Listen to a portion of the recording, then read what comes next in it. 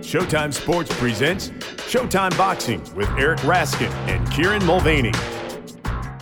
Hello and welcome to the Spence Crawford, or should it be Crawford-Spence, Postfight edition of Showtime Boxing with Raskin and Mulvaney with my co-host Eric Raskin. I am Kieran Mulvaney.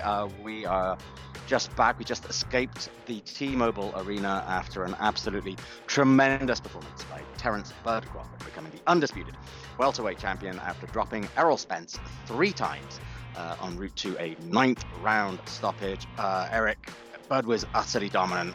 Errol Spence won the first round, I think, behind his jab, but it was clearly a case of Bud just taking his time and seeing what Spence had. And after he scored that first knockdown in the second round, it was really all one-way traffic.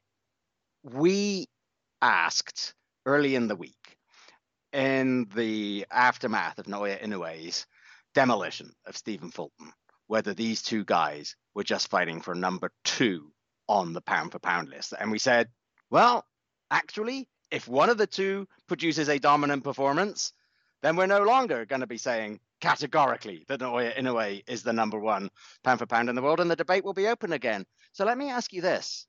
Is the debate over number 1 pound-for-pound open again, or did Terence Bud Crawford open it and then close it again in the course of that fight? Is the debate now closed and Terence Crawford is the number 1 pound-for-pound in the world? Yeah, who saw that coming, that if there is in fact no debate, and I'm not saying that there isn't, I tend toward thinking there is a debate, but if there is no debate, it is because Terence Crawford is the clear, definitive pound-for-pound number 1, and you'd have to be a little bit crazy to put Naoya Inoue or anyone alive ahead of Terence Crawford right now. That would be a position that I could see some people taking.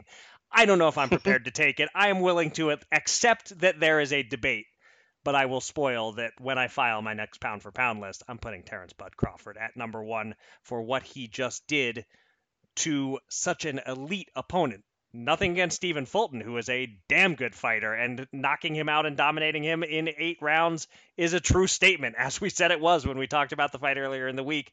But Errol Spence is on a level above that. He was believed to be a pound-for-pound top 5 kind of guy, and Bud just dominated him at least as much as Inoue dominated Stephen Fulton. And I feel like the people who were taking the position that Inoue is number 1 no matter what happens on Saturday night were doing that in part because there was no chance either Bud Crawford or Errol Spence was going to dominate each other like that. They were taking that position, making the assumption in advance that this was going to be a competitive fight at the T-Mobile Arena on Saturday between Crawford and Spence, whose name's now, what a way to bring that joke. We had that running joke all week long, and you brought it back around nicely there. It is, this goes in the record books as Crawford-Spence, not Spence-Crawford. But just that it was kind of inconceivable that something like this would happen, and thus it was reasonable to think that there would be no pound-for-pound debate on the heels of this. But yeah, you set it up perfectly. If indeed there's no debate, it's because Terence Bud Crawford has cemented himself as the man right now. It just I really truly didn't see that coming, and not only did he dominate so completely, but I think by about round 4, I was running out of ways to envision how Errol Spence works his way back into this fight. How did he do it, Kieran? What if you had to isolate a couple of things that Bud Crawford pulled off that made it possible for him to not just win, but lay this beating on Errol Spence? What stood out to you in what he brought tonight? Well, I think the thing that he clearly went in with the intention of doing was, at least initially, drawing Spence onto him and making Spence kind of reach a little bit with his punches so that he could counter with shorter, sharper punches. And that's what he started to do really early on. His jab. We talked about the Spence jab, and quite rightly so in advance, because Errol Spence has a heck of a jab. Terence Crawford's jab ultimately was the punch that really won this, because it was more like a power punch. Yeah, it really was. And I think that's one of the things that can happen when you're a switch hitter, right? And it was so on point. he was able to draw Spence onto him. He countered him with some beautiful short shot punches. And the other thing was just remarkable. And you and I both went, holy cow, when we saw it on the big screen. He landed 60% of his power punches. Mm-hmm. Crawford didn't waste anything in there. Spence did. And Bud kind of was happy to encourage him to do that. He was happy to kind of lean back, take a little half step back, let Spence kind of get a little off balance as he threw. And Bud's defense was also always on point. So many of Spence's punches either missed completely or fell short or just landed on Crawford's gloves. And Crawford always made sure he was in position to fire back immediately and harder. And he never got himself out of position. He never got himself off balance. Even when he had Spence hurt, he never got overexcited chasing him down. He kept calm at all times. He had that kind of like assassin's approach about the way he went about his business. And like you said, by about round 4, Spence was looking kind of ragged. And some of those shots, those short shots, were landing so perfectly that I think they were just discombobulating Spence. And even though, yeah, that first knockdown was kind of a flash knockdown, as Crawford himself said, it looked pretty clearly early on that Spence had taken something that had just gotten his balance off. And quite early on, I think you turned to me by about round 4 and 5, said, his legs don't look right. And I just think that Crawford was landing those perfect, accurate punches, and they were short and they were sharp and they were landing with such effectiveness that they just took they just took the balance, they took the concentration, they took the focus out of Errol Spence. He kept throwing Spence. You got to give it to him. The man is a champion and he's a fighter, and he never stopped trying. But Crawford was the one who was compact, who seemed like he had a plan, and it was Spence who looked just really pretty ragged for a large part of that fight.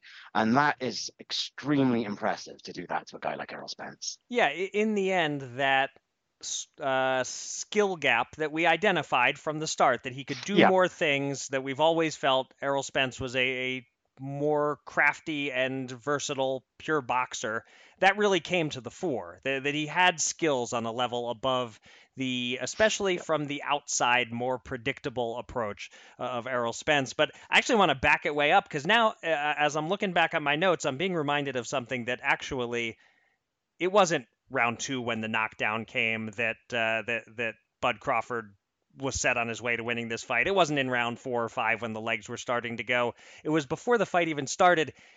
Yeah. He came into the ring with Eminem wrapping him into the ring with Lose Yourself. That is just such a power move. Now, actually, I shouldn't actually say he was wrapping him into the ring. He was probably lip syncing along to the pre-recorded version of Lose Yourself. But in any case, that just like throws the gauntlet down. I'll back it up further. The big power move, he won the fight when he won the toss. Because it's pretty cool walking in first with Eminem. Right. But walking in second with Eminem. Yeah. That was it.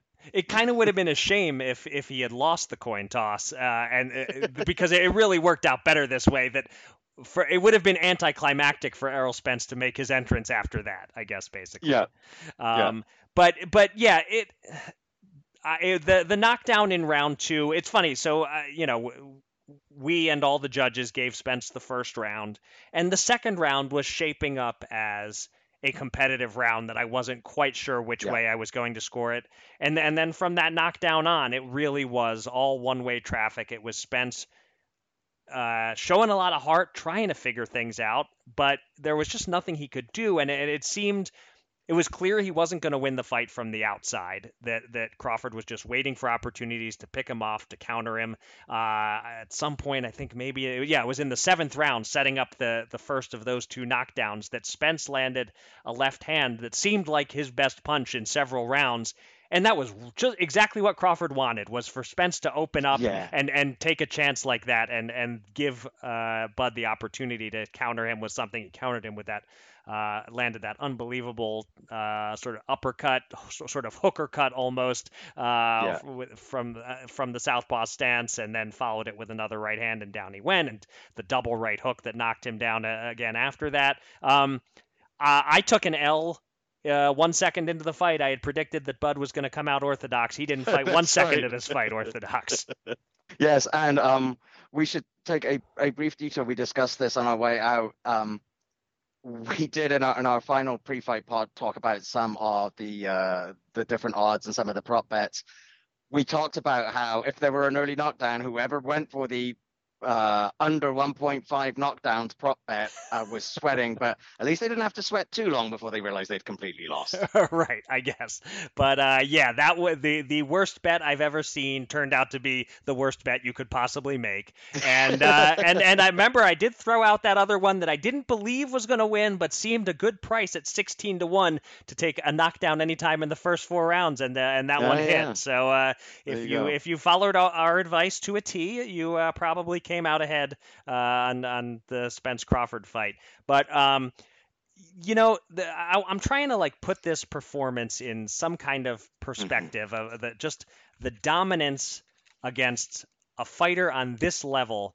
I have maintained for I guess it's been just about 21 years now that what Bernard Hopkins did, or I guess just about 22 years now, my math was flawed, that what Bernard Hopkins did against Felix Trinidad was the most complete dominant performance I've ever seen a fighter put on in defeating a truly elite fighter. And I have to consider bumping it to number 2 because of what Crawford just did. I think we can say this was more dominant. I guess there's some debate over whether beating Spence is more impressive than beating Trinidad. But boy, I was waiting for something to come along and make me rethink that position, and it took over 2 decades, but Terence Crawford just did it.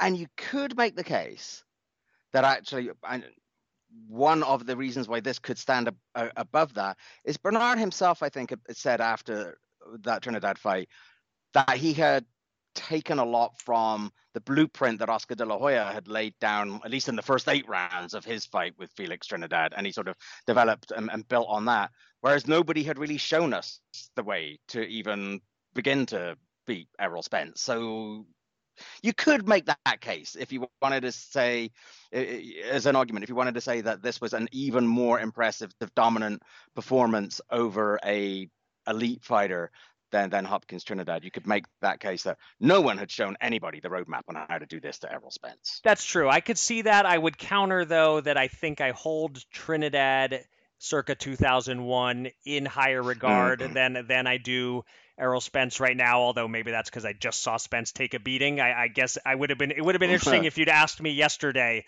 who do I hold in higher regard, Errol Spence or Prime? I still think I would lean toward the Hall of Famer Felix Trinidad. But and let's also remember that Trinidad was a pretty solid favorite going into that fight as well. So there's still a case to put the Hopkins win over this. But once again, we find ourselves with a debate among performances or fighters at just insanely elite levels in the sport. Yeah.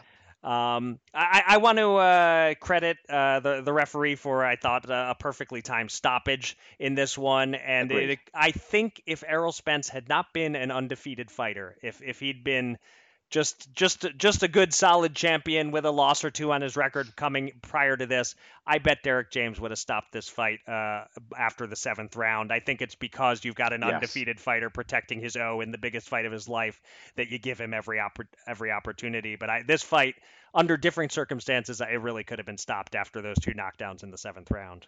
Yeah, absolutely. And not only are we sitting here debating whether this was a better performance than Bernard Hopkins over Felix Trinidad, which, as you said, is the elite of the elite. But good Lord, what does it say about this, about where we are at with boxing right now, that in the space of 4-5 days, we've had 2 extraordinary performances by 2 extraordinary boxers who are sailing into the Hall of Fame and are now both actually now just charting to see whether they are going to end up in all-time great category, really.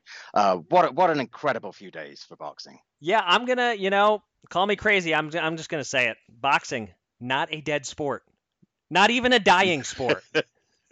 Actually, a sport that's having a hell of a year, to be honest. Yeah. And there's still so much more to come. So let's talk not about the future of boxing this year, but the future of Terrence Crawford. What could be next for him? Actually, before I fully pivot, I'll just ask you: did you have anything else that you wanted to say about this fight before I pivoted toward looking forward? I don't think so. I'm looking through my notes. I don't know what else there is to say. I mean, I am somewhat speechless, to be Yeah. honest.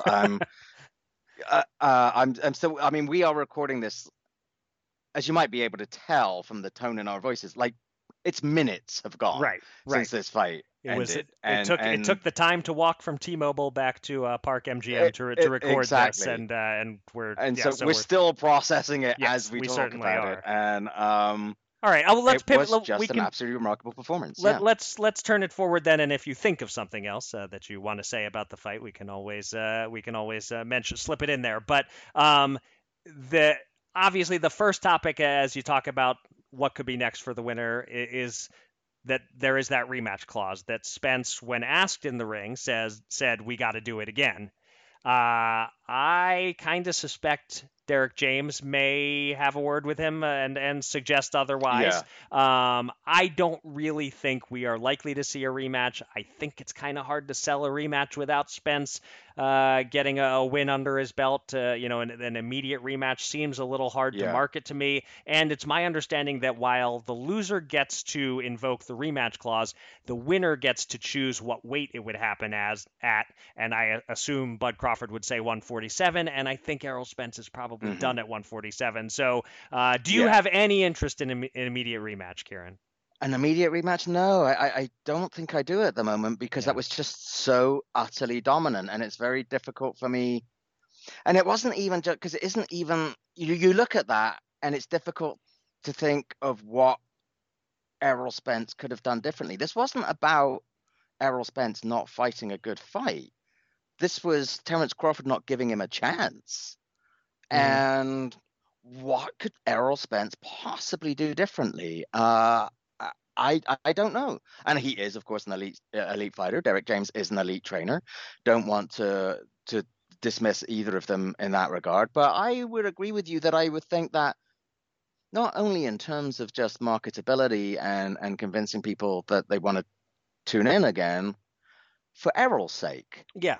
Yep. Derek is probably, and this may have been what you meant, what you were Yeah, talking about. it is For that Errol's sake, right. he probably should get a win or two under his belt before he gets back in there again with Yeah. Terrence. Yeah, and I do believe that it's become pretty difficult to make 147. I think it's time to start phase Yeah, two I of his agree. career, move up to 154. Yeah, Don't worry about getting your rematch with Terrence Crawford. If that makes sense a year or two from now, we can revisit. right.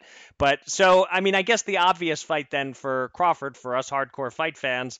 We've been wanting to see Boots Ennis get his chance, but you said to me right after the fight ended, from based on what we just saw from Bud Crawford, as highly as we think of Boots Ennis, boy, well, I don't know if Boots Ennis is ready for that. Is that first of all, is that your number one fight you'd like to see as a fan for Bud?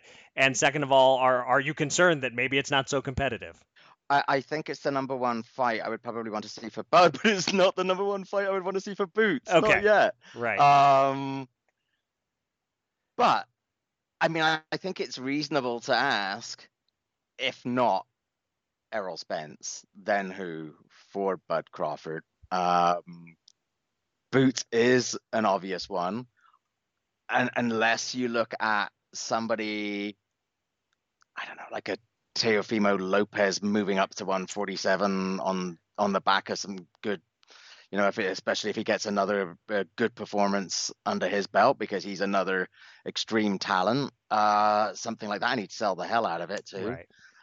I'm just thinking off the cuff here, and Yeah. there's probably some really obvious ones that I'm missing, but So I'll interrupt to say that, speaking of thinking off the cuff, I was on another podcast, mostly a sort of a betting focused podcast on Friday, and they asked me specifically this question: if Crawford wins, other than a rematch, what makes sense for him? And I fully brain farted on the existence of Boots Ennis in that moment. I hadn't thought it through. So I came up with this brilliant thought that, oh, Crawford could be like Marvin Hagler at 160, waiting for all the great welterweights and junior middleweights to come to him. Think of all these great fights he could have with, as you said, Teofimo Lopez, maybe a Tank Davis someday if he can come all the way to welterweight, a Devin Haney, guys like that there are so many big names and great fighters, Ryan Garcia in those divisions just below him. Maybe that's the path for Terence Crawford. Completely forgot about Boots Ennis right in his own division. So, I mean, in terms of like the welterweight rankings,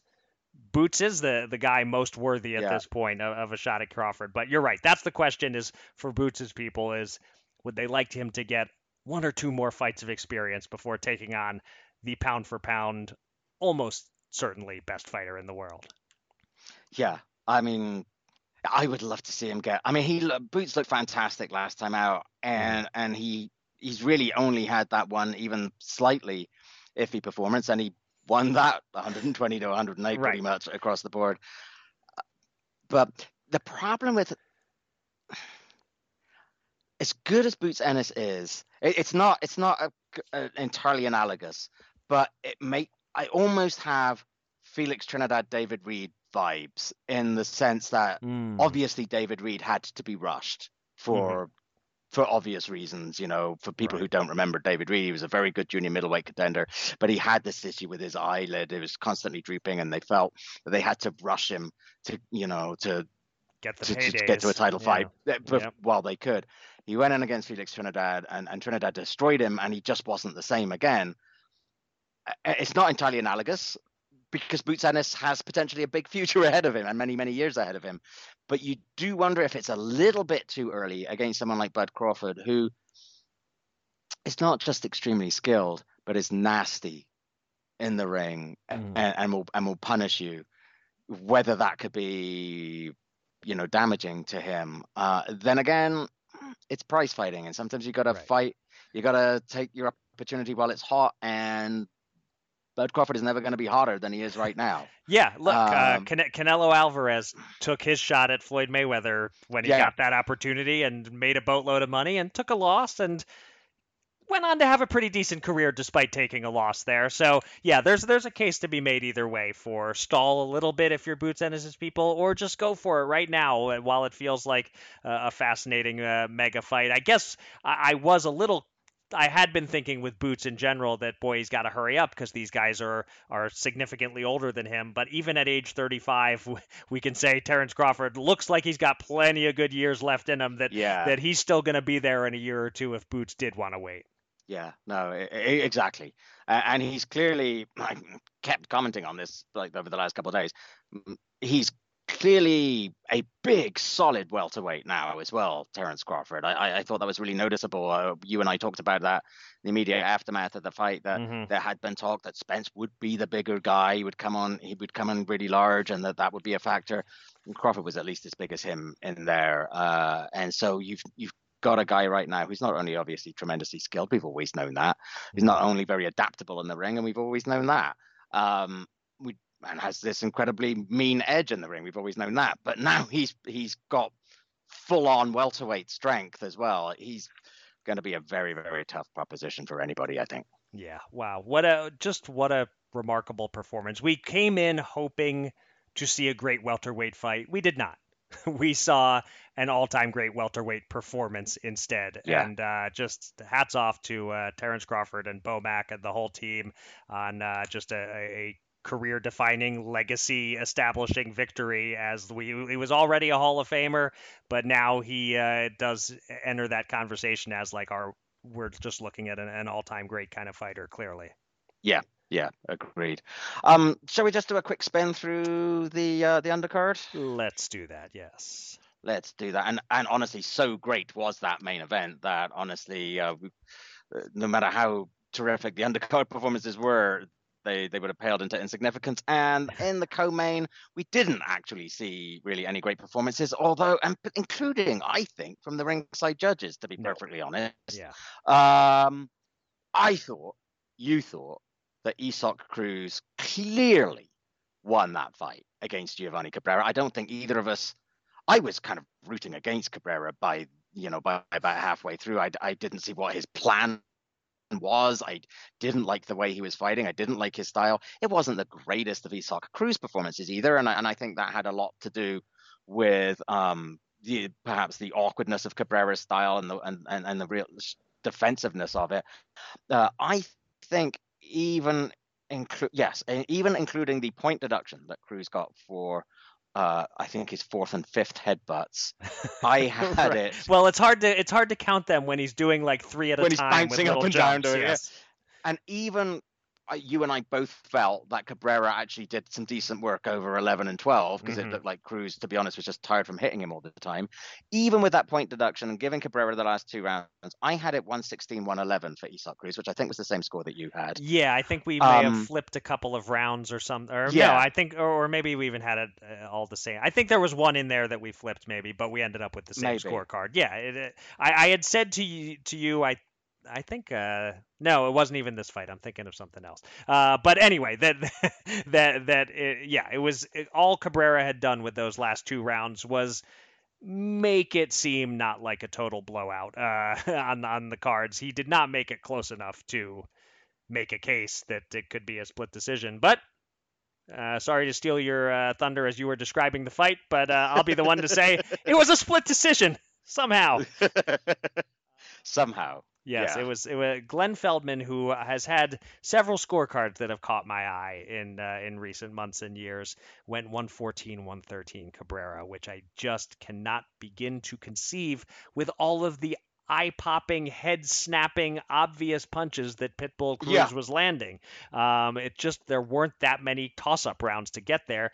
Even 114-113 for Cruz was kind of hard to figure. 115-112 for Cruz. That was the one scorecard I have no issue with, really. But sure.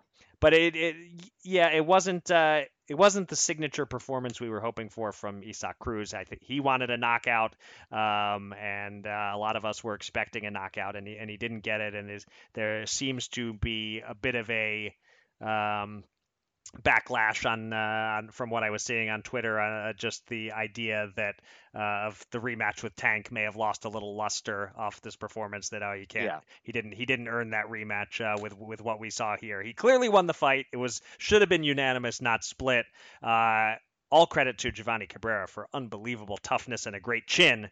But he did not win that fight. He didn't really, as you said, seem to have much of a plan for how to win the fight. Pitbull Cruz advances, but not in impressive style. Yeah, obviously there's an agenda involved, but I don't agree with Devin Haney's verdict, which was, quote, Cruz is ass. And I'm sure Devin Haney fancies his chances against Isak Cruz, and I would fancy Devin Haney's chances against Isak Cruz as well. But wasn't necessarily his best performance. But again, I think that's as much to do with the opponent as much as anything. And by and large, apart from not knocking him out, there wasn't much more I think that Cruz could have done there. Yeah, I did see there was some note of Ryan Garcia calling out Pitbull. Yes. That could be a little more interesting than Devin Haney against Pitbull, but I'd watch that. I would watch that. That would be an intriguing fight. And actually, our friend David Greisman at one point early in this fight had referred to Giovanni Cabrera as Dollar Store Ryan Garcia. So if he just beat Dollar Store Ryan Garcia, maybe take on the real thing, I'd be somewhat interested in that. My boy Greisman was on fire tonight. Yeah, he had some real good. He made it. If you, I don't know whether to call it Twitter anymore or what the hell to call it, but if you have access to it, look him up and read his tweets from tonight. Good performance by Greisman. Indeed. Before that, we saw Alex Santiago defeating Nonito Donaire by unanimous decision, as I had predicted from the very beginning. From the moment that this fight was called, I said that's exactly how it's going to be. 116-112 twice, 115-113, and I think we both thought that they were a smidgen close too. I had it 117-11. I think you had it the same, or did you? Yeah, so this is the fight I was thinking of where we flip-flopped 2 rounds and ended up with the same scorecard. This was where I was getting confused. But I also had 117-111. But I do have to acknowledge that 116-112 is the correct score in this fight because that's what Steve Weisfeld said it was. Exactly. And it started off with Santiago looking the faster, fresher guy, but Donaire clearly went in there with a plan. He had a lot of experience, and you verbalized it as we were sitting there. Donaire is sitting on that counter left. He is looking to land that counter hook, and boom, there he did almost immediately. And that was clearly his plan, was to try to get Santiago to come on and counter him. And he had those after he landed that big first one, which was in round 3, I think. Santiago definitely looked a little bit less certain for a couple of rounds, and I think this is where we had the rounds flipped a little bit, because I think I had Donaire going ahead after 5 rounds. But then after that, once Santiago had kind of got his distance right and his speed right, and he'd figured out how to and where to move in and how to, slip those counters, I thought he basically swept the second half of the fight, to be honest. And it looked like a classic case of Donaire perhaps knowing what punches he needed to throw, but by the time his brain sent the signal to his fist, Santiago had gone. This looked like a classic case of a great champion, perhaps seeing the signs and knowing that it was time to hang him up. But his response was, hell no to that. It looks like we will see Nonito Donaire a little bit more yet, but this definitely felt a classic case of a few years ago, 5-6 years ago, or whenever Nonito Donaire was at his bantamweight peak, further back than that, I don't think he would have had much of an issue with somebody like Alejandro Santiago. This was Donaire fighting Santiago and Father Time at the same time, and we all know how that goes. Yeah, I will just say that I would like to see Nonito Donaire reconsider his hell no and then think it over a bit, and this possibly be his last fight. But at the same time, he certainly didn't look like a totally used up fighter. This was a competitive fight, and Santiago, as I was saying coming in, is very good. He's better than his record suggests. So I don't know, even in his prime, Nonito Donaire certainly beats this guy. Does he totally toy with him? Maybe not. Santiago is a solid fighter. I don't want to diminish what he accomplished by just saying that, it's because Donaire is 40. But certainly, Donaire, the reflexes weren't quite there. The left hook was still dangerous as hell. But the right hand counters were really just a hair slow. Santiago could get out of the way of those just about every time. And it was the round that we differed on, besides the 5th, which put Donaire ahead for you, was I then gave Donaire the 12th, which may have just been kind of a sympathy pity round. I almost did. Yeah. No, I could see that, actually. I could definitely see that. I think I even made a note to the effect that I think I said he did some good work, but I didn't think it was quite enough to win it. But yeah, I could totally see that. Yeah, but and what a great moment as when the decision was read, as soon as Santiago was announced as the winner, he just broke down into tears of joy, and Nonito came right over and just gave him a big hug as he was kind of crying happy tears on Nonito's shoulder, basically, and just a great scene. And you gotta love the sportsmanship, and that's really one of the hallmarks of Nonito Donaire's entire career is just what a class act he is. Absolutely, 100%. And finally, look, Terence Crawford made by far the biggest statement of the night, but he wasn't the only one to make a pretty impressive statement. Yoenis Tejas knocking down and stopping Sergio Garcia in the 3rd round. Garcia had not been knocked down at all before. He'd gone the distance against Sebastian Fundora. He'd gone the distance against Tony Harrison. A very, very impressive statement by Tejas, even if Garcia was protesting when it was stopped, but he was protesting when Bobby Hoyle was giving him a count after he got knocked down. So I actually think that what happened there, as we were discussing, was I'm not sure Garcia knew what was going on after Tejas landed that first right hand and nearly put him down, and then definitively put him down with a follow-up right hand. I thought that was a very impressive statement by Tejas. Yeah, absolutely. Boy, this doesn't even feel like this fight happened tonight. This feels like like it was a few weeks ago at this point. But yeah, a great way to start the show for Tejas. And we both had picked him by unanimous decision. We didn't see anything like this coming. It all started with basically one punch from out of nowhere, one right hand that hurt Garcia, and so you don't you're never sure how much to read into it that, oh my God, is he that great of a puncher? Or did he just land this one particularly good punch? And he's, this was his sixth pro fight, I believe, seventh pro fight. So we're going to have to see some more to really, truly assess him, and whether there was anything remotely fluky about how easily he dispatched Garcia. But you had to be totally impressed with what he brought on this step-up opportunity. I wasn't sure at first if what Garcia was protesting was the referee failing to call a knockdown initially, and that he was kind of a sitting duck for the follow-up punch because he was complaining about something already and kind of looking at the referee. But if that was what was going on, well, he was wrong because he didn't touch down. It was right not to call a knockdown. So yeah, I think he may have just been knocked a little goofy by that first shot, and by the time the second one put him down, he was complaining and wasn't quite sure what it was he was complaining about. And same with the stoppage, which was slightly unfortunate that he decided to throw some punches right after Hoyle had stepped in to end the fight, and thus it sort of looks like, well, I'm still punching, why are you stopping it? But at the point at which he was stopping it, you weren't still punching, and I thought it was a perfectly fair stoppage. And yeah, absolutely, did what Fundora and Tony Harrison couldn't. That's impressive for a fighter as early in his career as Yoenis Tejas. Indeed. I think that's it. I think we've done our week's work, have we not? Do we have anything else to discuss? I don't think so, unless Radio Row, if the PR people are sending anyone our way for an interview. If Mike Tyson is here and wants to sit down with us for 5 minutes, I'll take him. But short of that, I think we can wrap things up. And it is, as we record this, it is 10:30 of an evening here in Las Vegas. Back in Pennsylvania, it is 1:30 a.m. It is Sunday. So happy birthday, Eric. I hope you enjoyed your birthday present of a beautifully wrapped performance by Terence Crawford. He did it for me. I appreciate that, Bud. Thanks for making that happen.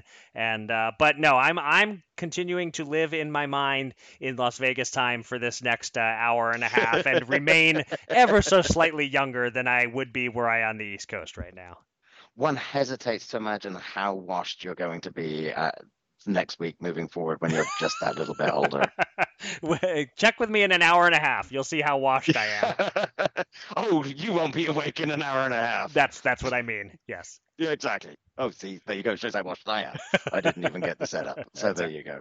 Hey, look, everyone, thank you so much for listening to all our podcasts over this past week. I hope you've enjoyed listening to them as much as we've really enjoyed putting them together. I think you and I had a really good fight week. We really enjoyed the interviews that we did, and gosh, what an absolutely sensational performance from Terence Crawford to wrap it all up. We will not be back with our Monday podcast. This takes the place of the Monday podcast. We will be back 8-9 days from now, depending on when you're listening to that, when a normal programming will resume.